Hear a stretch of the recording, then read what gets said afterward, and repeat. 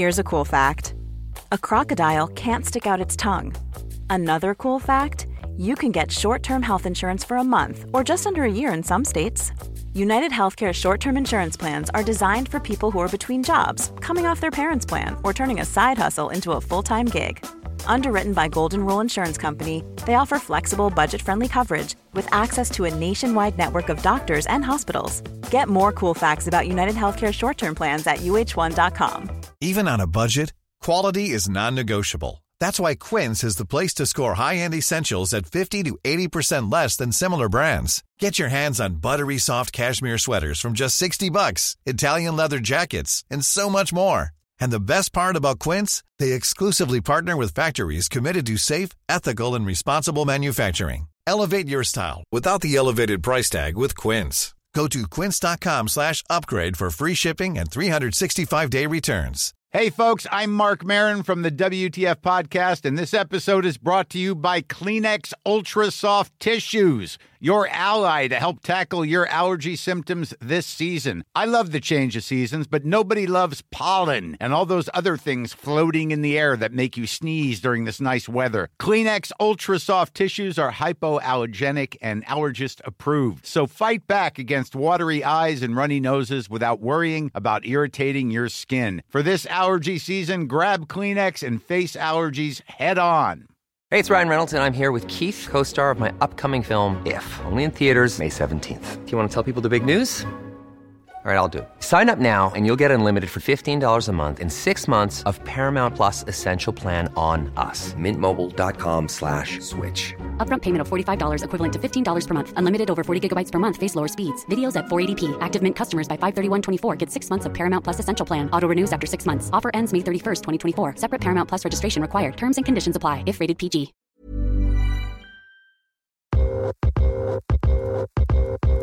I think coming from Detroit, just seeing not that many resources being poured into that community, but at the same time, myself being able to be afforded like different opportunities, I've always wanted to leverage resources for like underserved communities and like take as much money from rich people and give it back to people that look like me.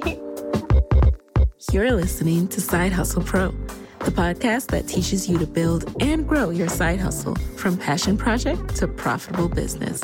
And I'm your host, Nicaila Matthews-Okome. So let's get started. Okay, guys, welcome back to another awesome episode. Today in the guest chair, we have a certified boss. If you don't already know this woman, this is a name you need to jot down and follow. Her name is Ebony Pope, and she is the Director of U.S. Ventures at Village Capital. She oversees Village Capital's work in finding and supporting U.S. startups in the 5 sectors that receive investment from VilCap Investments. Ebony graduated with her MBA from the University of Michigan's Ross School of Business in 2015, Go Blue, focusing on strategy and entrepreneurship. While at Ross, she traveled to Tanzania, where she developed and taught a business curriculum for agricultural technology entrepreneurs as an enterprise consultant for Land O'Lakes. Additionally, she was the Education Circle Director for the Ross Social Venture Fund. Prior to Ross, Ebony worked at New Urban Learning, a charter education management company focused on preparing Detroit students to successfully graduate from 4-year colleges and universities. She's also a former Googler and holds a BBA in finance from Howard University. Welcome to the guest chair, Ebony. Thank you, Nicaila. That was such a great intro. That's because you're the bomb. And, fun fact, Ebony and I were at Ross at the same time. We were part of the non-traditional crew, forging our own path. And so, yes. Ebony, can you describe more about what Village Capital is and your role in your own words? Sure. So Village Capital, we're an early stage venture capital fund. We invest in critical issues. So think education, healthcare, agriculture, energy, and financial technology. And I oversee all of our U.S. work. So we have investment programs. What makes our company really unique is that the entrepreneurs make the final decision of who gets an investment from Village Capital. We're really trying to focus on democratizing entrepreneurship and putting the investment decision in the hands of the entrepreneur. So it kind of eliminates a lot of the bias that traditionally goes on in that decision. In order to do so, we take entrepreneurs through 3 4-day workshops in our different sectors. And so I manage our different sector managers and help them to put on those programs for entrepreneurs, as well as everything else we do in the U.S. Well, so what does that mean? You democratize it and the entrepreneurs decide, is there a vote at the end of the program and they decide who gets funding? Yeah, so during the workshops, we teach the entrepreneurs how to think like investors. So we let them know like how we evaluate companies, and they do so amongst each other. Since they're all in the same sector and solving a particular problem, they actually are able to catch blind spots that we as investors don't see because they work in that industry every day. And so they rank each other at the end of each workshop. And at the end, the top 2 ranked companies get a seed investment from our affiliate fund, VilCap Investments, that is usually $75,000 to $150,000. Wow, that's awesome. And is Village Capital, is it nationwide or is it just based in D.C.? We are global. We're one of the most active global early stage investors. We have offices in Mexico City, in Nairobi, in India. We have an office in San Francisco, and our largest office is here in D.C. Okay, cool. Now, walk us through your career path, though, because this is about you. And I want to know, why did you make the decisions you made? Was there a method to it all? There wasn't a method as far as like when I was younger, I knew exactly every step that I was going to take. I'm very spiritual, so all of my decisions were really just kind of doors opened up and I prayed about it and walked through them. So from an early age, I always wanted to go into philanthropy, which I know is kind of random to be thinking about as early as high school, but my brother got a scholarship from the Coca-Cola Foundation. At the time, it was run by Ingrid Saunders Jones, who is a Detroit native. I'm from Detroit, and she went to my high school. And he was like, well, you should look into this career path. It is like giving away other people's money. You go to all these fancy events and just helping people out. And I think just coming from Detroit, just seeing not that many resources being poured into that community, but at the same time, myself being able to be afforded like different opportunities, I've always wanted to leverage resources for like underserved communities and like take as much money from rich people and give it back to people that look like me.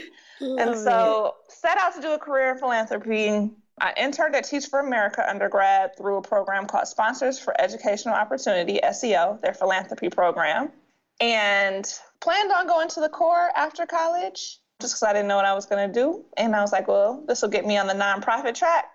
And then I got a job, like fell into a job at Google. I told y'all this wasn't planned. I fell into a job at Google. Okay, how do you fall into a job at Google? Break that down. Sure. So one of my really good friends, she interned at Google, and she was like, they came on campus, and she was like, Ebony, I want you to come to dinner. Like, Google's coming on campus today. I want you to come to dinner with us. And I was like, where y'all going to dinner? And they were going to my favorite restaurant. So I was like, yes, I'll be there, because in undergrad, you're just trying to get meals. Right. And so she's like, well, you have to apply to come to dinner. And I'm like, oh, okay. But it was a really easy application. So I applied. And I went to dinner, and then they flew me out there. I did an interview. At the time, I didn't even know how competitive it was to get into Google. So I think, honestly, had I known like how big a deal it was, I probably would have been too nervous to even get it. Yeah, and then I got a job opportunity there. It wasn't until I started working there, and they tell you, like, you have a better chance of getting struck by lightning than working here. I was like, whoa. Right. So what were you doing for Google, and what happened next? Yeah, so I was working in online sales for Google, the ads that you see on the side of the page. I was an account strategist. I had clients like Airbnb when they were like maybe like a year or two old. Also, I was in the travel vertical. And so I would go inside of their accounts and see like how their ad placements were doing and their ROI and how we could better optimize that, managing those different accounts. It was kind of like my first intro to tech and entrepreneurship at all. being from Detroit and then going to Howard University, I lived in like a Black bubble my whole life. And so going to Google was like complete culture shock, but it really helped me to understand. I guess growing up, I always just wanted to leave Detroit and like never look back. But it helped me to understand like how important it is. There was like no one there that looked like me to like create opportunities for people that look like me. So kind of kept in touch with Teach for America that reached out to me and told me there was a woman that was vice president of Achievement First, which if you don't know is a very high performing charter network that's out of New York. She was from Detroit, wanted to start something similar.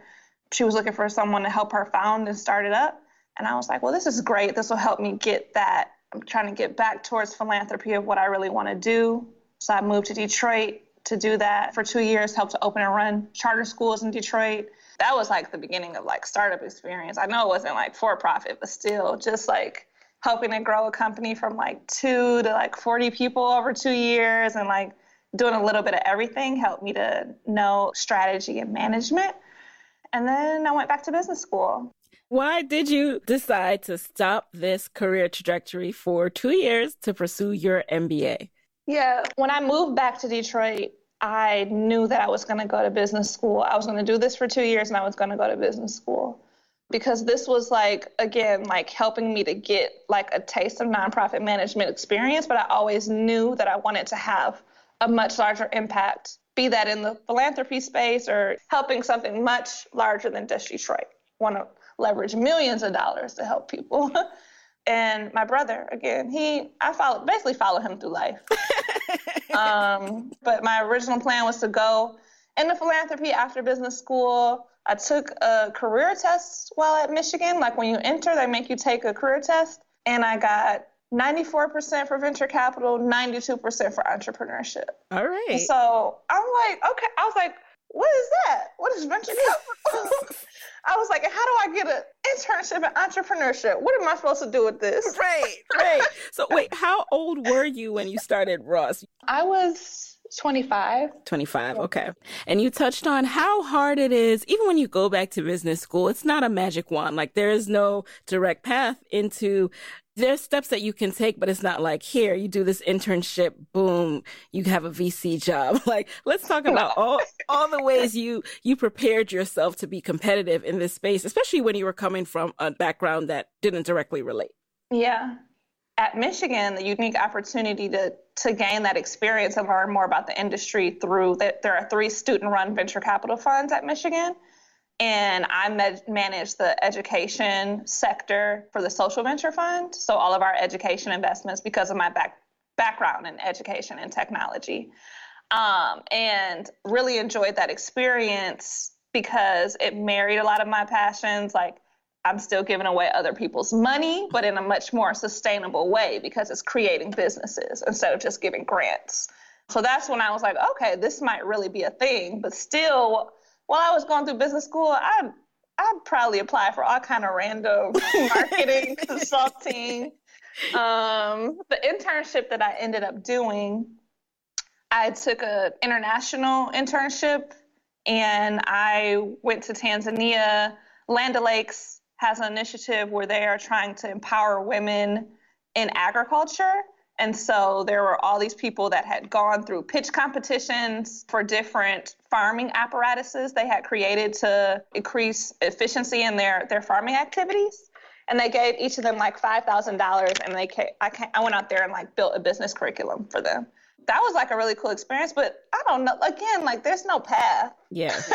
Like when I found Village Capital, it's not only venture capital, but it's also somewhat like an accelerator program. So it was directly related to the experience that I got while at Michigan. But was that anything other than just like divine intervention and God setting up like where I should go to fall into that opportunity? Yeah, I wouldn't attribute it to anything but that. Yeah. At the same time, Ebony, you have to give yourself some credit in that business school is the ultimate like FOMO experience where you want to dabble in everything. Everything looks sexy. Consulting looks sexy. Marketing, brand management camps are sexy. But you always stayed aligned to what your interests were. There's some people who don't do that, especially when they see how hard going after entrepreneurship and VC is. But, you know, even like doing the Tanzania internship, you were one of the few people I knew who did a global internship and didn't just default to something in the States. So yes, divine intervention. I also, you know, am a firm believer in prayer, but also kudos to you for sticking to that path. So let's talk about the transition from Ross to Village Capital. Now, how were you able to get into venture post-business school? You said it was random. Was it like a friend of a friend told you about the opportunity? How did it happen? Yeah, so again, like, as you know, Nikayla, like as non-traditional students, like usually for business school, you kind of get set up like either from your internship, you get an offer. That wasn't an option for me because it was out in Tanzania. I low-key thought about moving to Tanzania. My mom was not for that.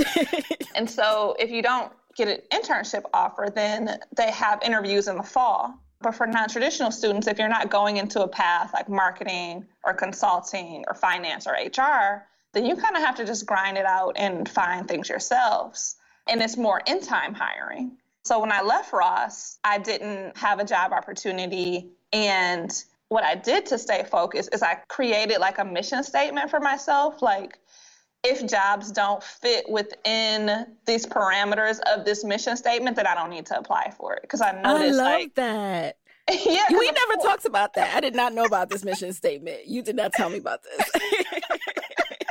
But continue. I created this after school. So basically what I said earlier, like leveraging resources for underserved communities. For me, like that could be social impact consulting. That could be venture capital, depending on the sectors that you're investing in. That could be philanthropy. That could be, so if it wasn't inside of doing that, I stopped applying for things because it takes a lot of energy just to apply for random stuff. So I tried to be really focused. And someone actually sent me through the Ross network, someone sent me the opportunity about Village Capital and I applied. And I know like I have never like started up a business or anything, but when I first started Village Capital, I considered it, I was basically getting paid side hustle money. That was a dang on side hustle.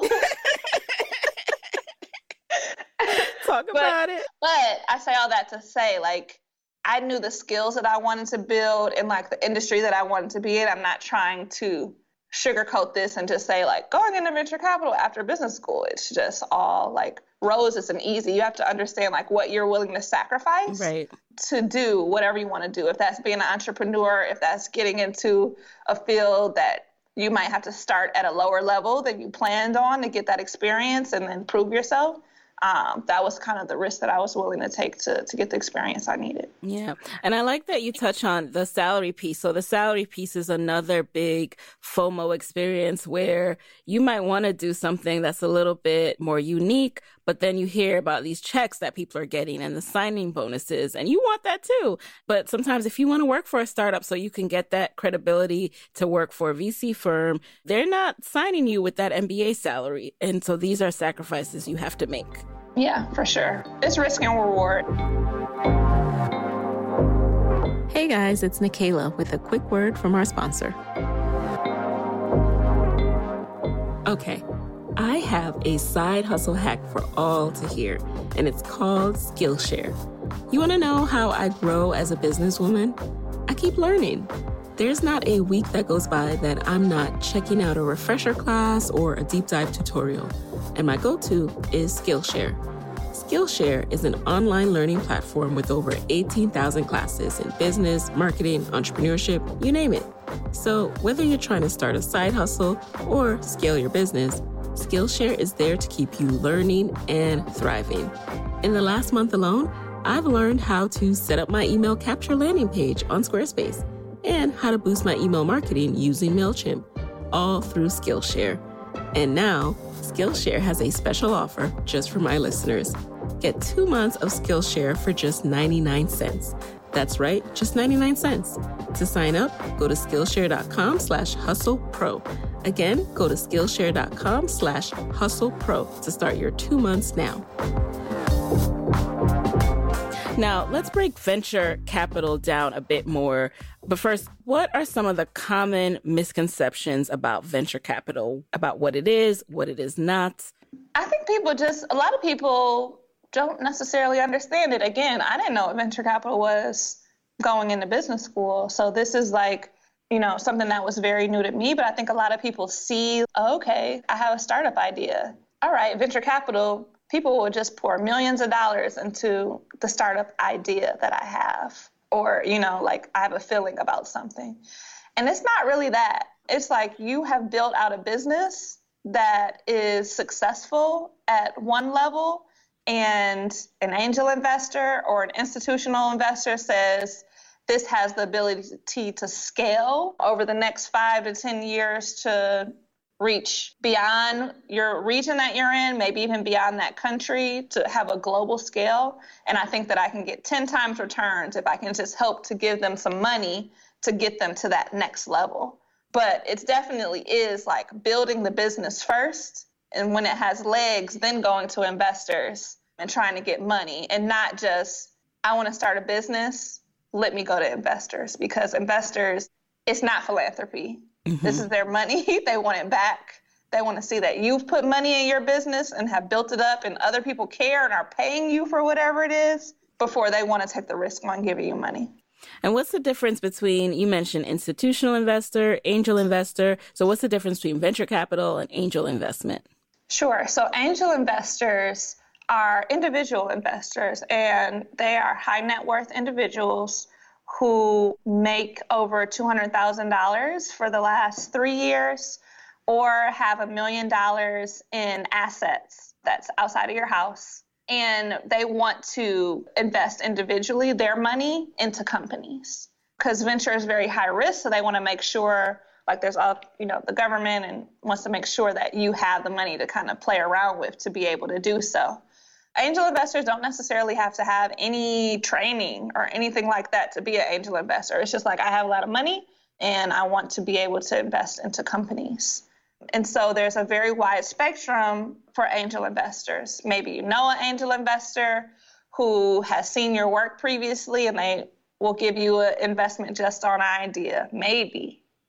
What you more traditionally see are angel investors that invest through angel groups in their areas, where there will be like 1 to 3 people that do know what they're doing, that go out and find the deals and source them. And then they'll have entrepreneurs come in like once a month. They'll all have a dinner and you'll come like present your idea, or not your idea, excuse me, your business that you're building and making money on.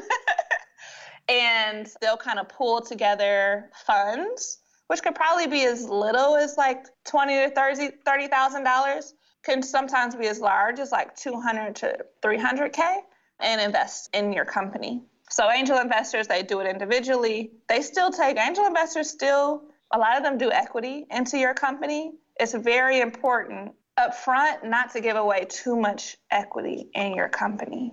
And so I don't want to get too deep into it because it's going to get complicated. That's a whole nother conversation. Right. But that's angel investors. And what's the difference between that and venture?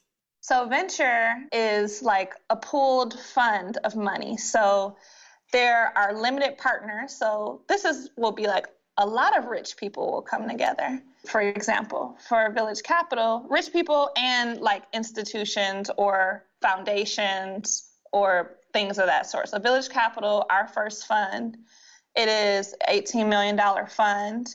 We have 29 limited partners, which include Steve Case, who founded AOL. He's like one of our biggest limited partners who put up a few $1 million. Mitch and Frida Kapoor of Kapor Capital are also invested in Village Capital, as well as some other high net worth individuals. USAID is actually a part of Village Capital, which is really interesting and something they don't traditionally do. They cover the management fees for Village Capital. So they're not like in the fund. But basically, a bunch of limited partners will pool their funds, and then they hire a team to manage those funds and the investments that they make. So Village Capital manages the fund, that $18 million pooled funds from those limited partners. But they still come together for, to see like how we give them updates on like how the portfolio is doing. They still have an expected return that they plan on receiving at the end of the life of the fund, which is usually about 10 years. So yeah, that is the difference. And now, what kind of funding options should founders consider? And should the funding you explore depend on what your ultimate plans for scaling are? Yes. So founders first need to understand what kind of business they are building as they're thinking about exploring options. And sometimes you don't know. Sometimes it evolves. You thought that you were building something that was just going to be for your city, and it seems like it can be much bigger. So if you're looking to go for venture capital funding, you're looking to build a business that is going to scale globally or to millions of users in the next 5 to 10 years, and then you are going to sell it. You don't plan on building it and passing it down to your children or things of that sort. For investors, they are looking for an exit. So they are looking for you to sell your business, or they're looking, IPO, which is very rare, but that is another way that they can receive their return on investment. That's the kind of business that you're looking to build if you're thinking about venture capital. If you're thinking about, other types of funding, you could, loans or just building your business. And as you get profits, pouring it back into your business, that's a way to go too. You don't have to worry about people taking equity in your business, because once people take equity, they start to control part of your business as well. They help to influence the decisions you make on how you're going to scale or who you're going to hire or what regions you're going to go to. So if you want complete control of your business, I think the best way to do it is to just build it. That's my suggestion. Build it. Let's talk about this building it. If you build it, they will come. Common misconception, though. Now, what makes a founder's business attractive to you at Village Capital? Well, first of all, they need to be for our investment thesis, they need to be in one of those 5 sectors that I mentioned earlier: education, healthcare, agriculture, energy, or financial technology. If it's outside of that, I personally cannot help you. Also, the way that we invest are through these certain programs that we run. So we don't just do one-off investments in the companies. You have to go through the programs, the top 2 ranked companies, get investments. We are looking for market sizes that are bigger than $1 billion. And it's not just okay, I'm building an education business. I looked up online. The market size for K-12 education business is $50 billion. So boom, now I can get some money from you. What investors are also looking at is do you have the capability to sell into that market and get a percentage of that market share? So do you have any experience selling into that business? Have you ever sold to K-12 institutions? Has someone in your network ever done that? Do you have just the proof of traction through the product that you're selling right now? What makes you the person to be able to capture even just 500 million of that? Yeah. So how else can founders get prepared to pitch investors? In addition to, completing Village Capital's programs, are there other tools, accelerator programs, things that people can start doing now so when they're faced with those questions, it's not oh crap, I didn't even think about that? Sure. Yeah, there are tons of early accelerators or I would say pitch events in your cities that you can go to. Techstars, they do startup boot camps and things of that sort. There's Camelback Ventures, which is for Black and Brown founders. They're trying to replace the family and friends rounds. If you're not familiar, if you're thinking about growing a VC-backed business, in the beginning, a lot of that is bootstrapped. And so what that means by bootstrapped is you put your own money into it, or people in your network give you $10,000 or $30,000, something that a lot of Black and Brown founders we don't have that in our network. I can't just call my aunt and ask for $10,000. We don't have that because, again, investors are looking for you to already have something, already have a business that's making money, but it takes money to be able to get that. Right. And so there are a lot of ways to be creative of going to pitch competitions or things like Camelback Ventures. Another good one for female founders, Pipeline Angels, which is a network, a national network of women angel investors that invest in women that are starting businesses. Kiva is also good. They offer like loans that can be up to like $10,000, zero interest on them for startups. So those are just like some resources that I would say looking into as you're trying to get off the ground. Yeah. What do you think about Kickstarter and things like that? I think Kickstarter, there's all sorts of like crowdfunding, and now like there are laws. I know at the beginning of this call I was talking about angel investors and how you have to have like a certain amount of money to be a traditional angel investor. There's now laws that allow people to be able to crowdfund into businesses without having to be an angel investor. So there's a lot of interesting ways. I mean, I think if you're able to raise the funds on Kickstarter, then yeah, why not? Do it. Alrighty. So now I received some real questions from founders that I thought Ebony would be way more qualified to answer. Well, the second one, actually, I thought we could answer together. But yeah, some of you guys reach out to me and I'm like, oh no, I never did that. Okay. So the first question is, this summer, I'm exploring the entrepreneurial side of me I never knew existed. I'm starting 2 ventures where I'm stuck funding. I have no assets, which means banks are less willing to loan out to me. So I'm trying to raise angel investing instead. I would appreciate any feedback or advice you have in looking for funding and building out networks with different types of funders. What would you say to this person? Yeah, so I would say that as you look for different types of funding, like especially if you're in Missouri, like there are investors that focus specifically on the Midwest. There's an investor out of Ohio called, I believe it's Rev One Ventures. So that's one that you should look into. And I would say maybe even like, well, figuring out like what the startup network looks like in Missouri, but maybe going to like nearby cities, like making a drive down to Chicago and seeing like where there are a lot more resources like 1871 and other things where you can think about raising money. Because it's harder when you're in smaller cities if there isn't like a startup network there. So I would try to explore like what is in your city, and if not, like trying to go to nearby cities to find something.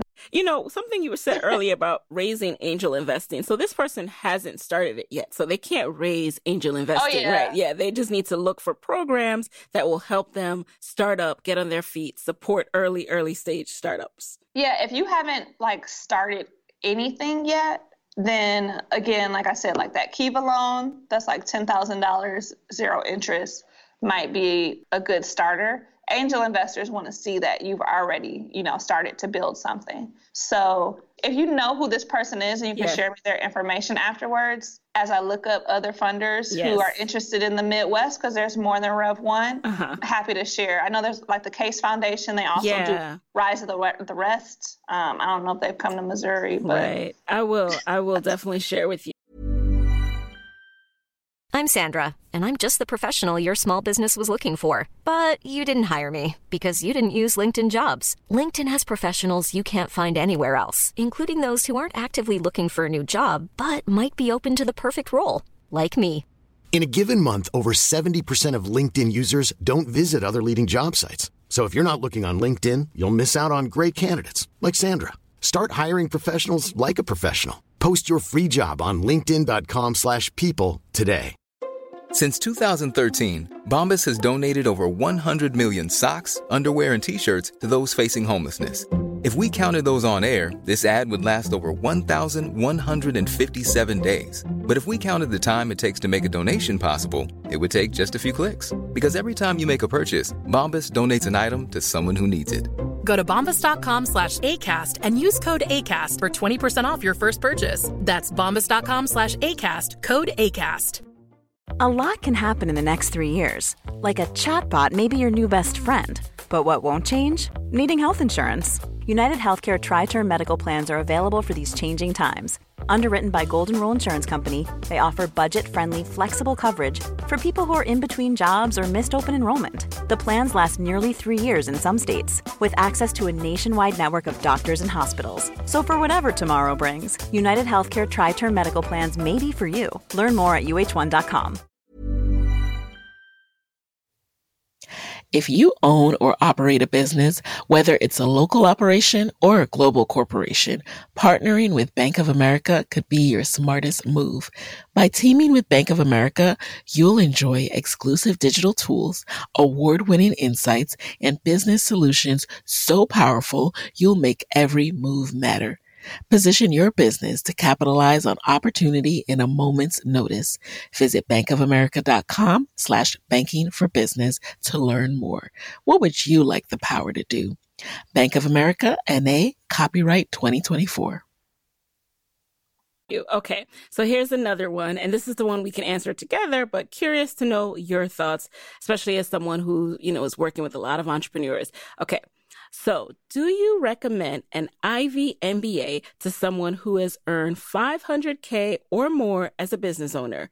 Is it worthwhile to pursue if you have found your footing as an entrepreneur? This entrepreneur's already earned $500K. My advice would be keep going. Like, why do you need to go and get an MBA? Like, for me, So undergrad, I was finance. So I already took all the classes for the most part that I took in business school, but I needed to go to business school to be able to break into those networks, to enter venture or whatever my next career path was going to be. But I wouldn't suggest making the investment, because if you pay for your MBA plus living expenses, it's going to be more than $100K, more than $150,000 to do that. Just hire somebody that has an MBA if you're already making the money. Right. And so, for me, I didn't want to answer this by myself because obviously I love my Ross experience, my Michigan experience, and I would never want anyone to take away from that, blanket statement. Nikayla says it wasn't worth it or don't get your MBA. But what I want people to understand is an MBA is not a stamp that just provides everything that you've been wishing for. So for someone who's already on the path, people go get their MBA to be on the path that you're on. So you would be stopping that path because you really cannot run a business full-time and get your MBA full-time. And it's just not the same experience part-time, no shade. So you would be stopping your momentum to go and get this degree. And it really has to be for a reason. Like Ebony said, what is it that you don't have now? And are you sure the MBA is going to give you that? So I would talk to people who are where you want to be, people who have their MBA and who don't, and make sure you understand if you need it to get to that place that you want to be. Don't go back unless you can talk to someone who is where you want to be. And, that's what I did. And that's what Ebony was able to kind of, through talking to her brother, through seeing that path and that vision of where she wanted to be in 5-10 years and understanding how an MBA fits into it. Yeah. I just want to add that an MBA does not teach you how to be an entrepreneur, for sure. You already got that, especially if you're making the money, build the team. Yep.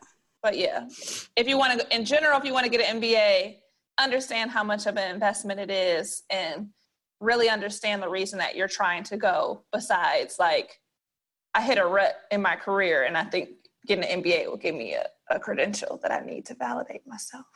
Exactly. And then the final question. So this is actually my question, and you've already answered it a lot, but it's one that a lot of side hustlers / entrepreneurs face, which is, what do you do if you have a really great idea? You know what you want to build. I know what I want to build and what the next stage of Side Hustle Pro looks like, but I also need money to do it. And I'm kind of in that phase where my mind is running in circles because I'm not sure what step I want to take first. But you already kind of hinted at the answer, which is keep going, keep making money, and prove the point out.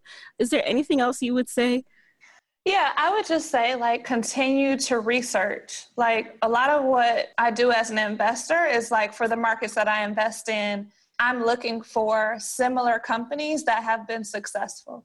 So I talked to you a little bit about this offline, Nikayla, but for you, with Side Hustle Pro being in the media industry, I would look at comparable businesses that have raised money, like Glavity, and see who are investors in her business.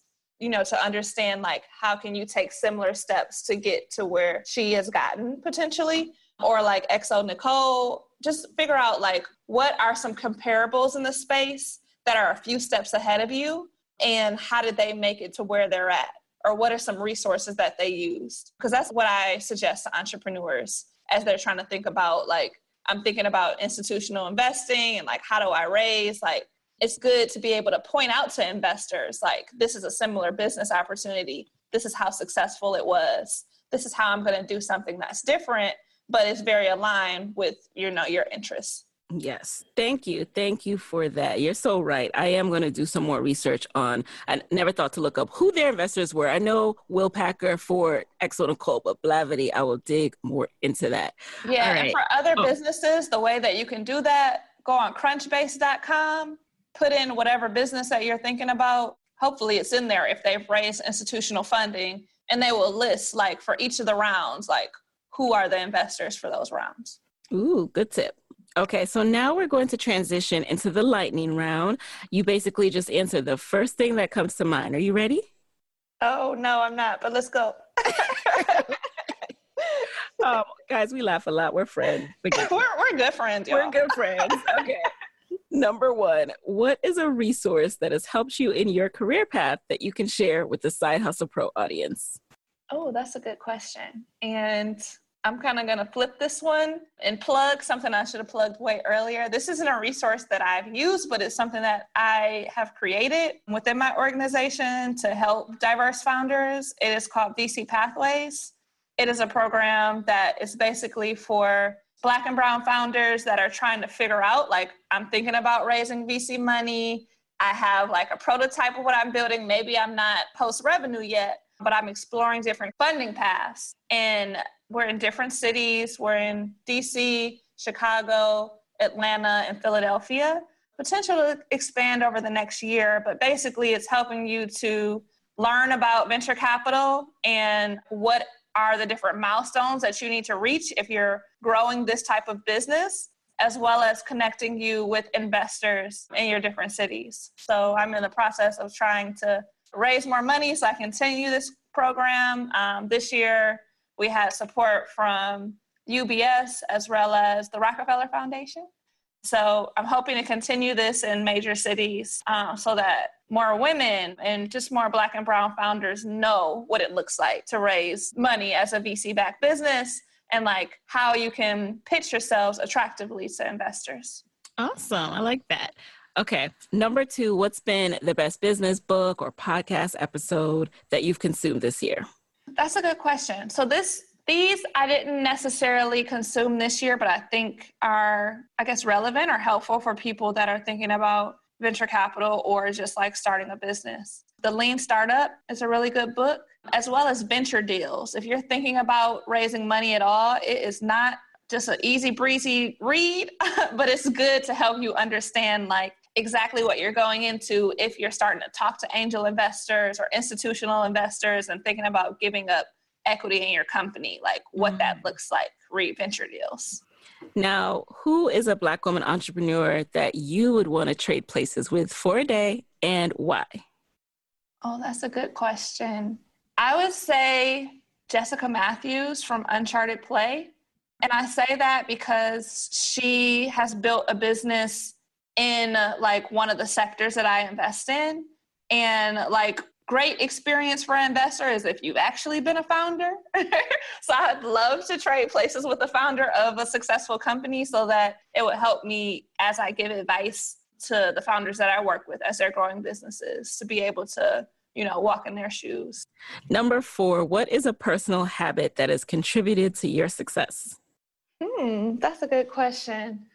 I think a personal habit is just making sure, like, whatever your business goals are or, like, whatever market that you're in, making sure that you're reading the right materials, like you're staying up to date with whatever the digests or lists or websites or people that you should be following, that you're doing it, as well as just keeping up with your network of people that you know. Like, the job that you're thinking about 2-3 years down the line, making sure that you might not be interested in doing that right now, but keeping your networks warm and not just reaching out to people when you need them, but making sure that you're staying around that. And then just keeping great people in your circle, like Nikayla and other people that inspire Ebony. you. Yes. As you can see, Ebony is my guru for all things business, raising, all of that. So, okay.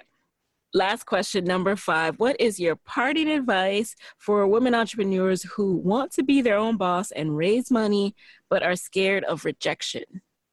Get over that. Get over the fear of rejection. And I think just breaking things down into manageable parts. And so like every day, like do something that's helping you build toward your business. I think just as women, like we feel like we need to be 110% prepared to do something before we make the leap.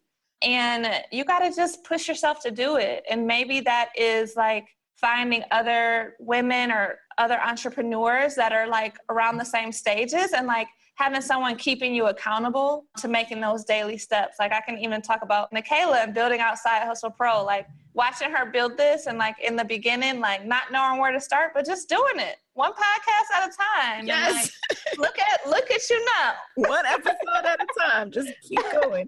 And it's funny because I have to go back to that mindset and remind myself like, look, you didn't know what you were doing when you started, to give myself the courage to go after this next phase that I'm aiming for. Nobody knows what they're doing. Okay? I mean, you know what you're doing like as you build more skills, but like as far as the next thing you want to do, you don't know what that looks like till you do it. You right. Do it. I needed this.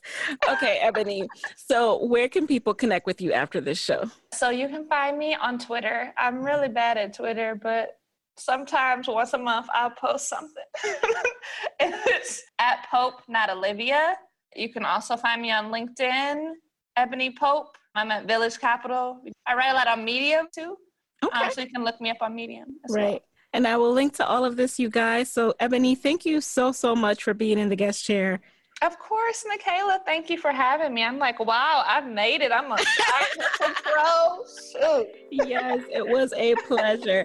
And guys, there you have it. Hey guys, thanks for listening to Side Hustle Pro. If you want to hear more from me, head on over to sidehustlepro.co/Side Hustle Corner to get my weekly Side Hustle Diaries chronicles about my own journey from passion project to profitable business. And if you want to find me online, I'm at Side Hustle Pro on Instagram, Twitter, and Facebook. Don't forget to join the Side Hustle Pro Facebook community. Go to sidehustlepro.co/mastermind. And as always, if you love the show, do me a favor and subscribe, rate, and review on iTunes. Thanks, guys. Talk to you next week.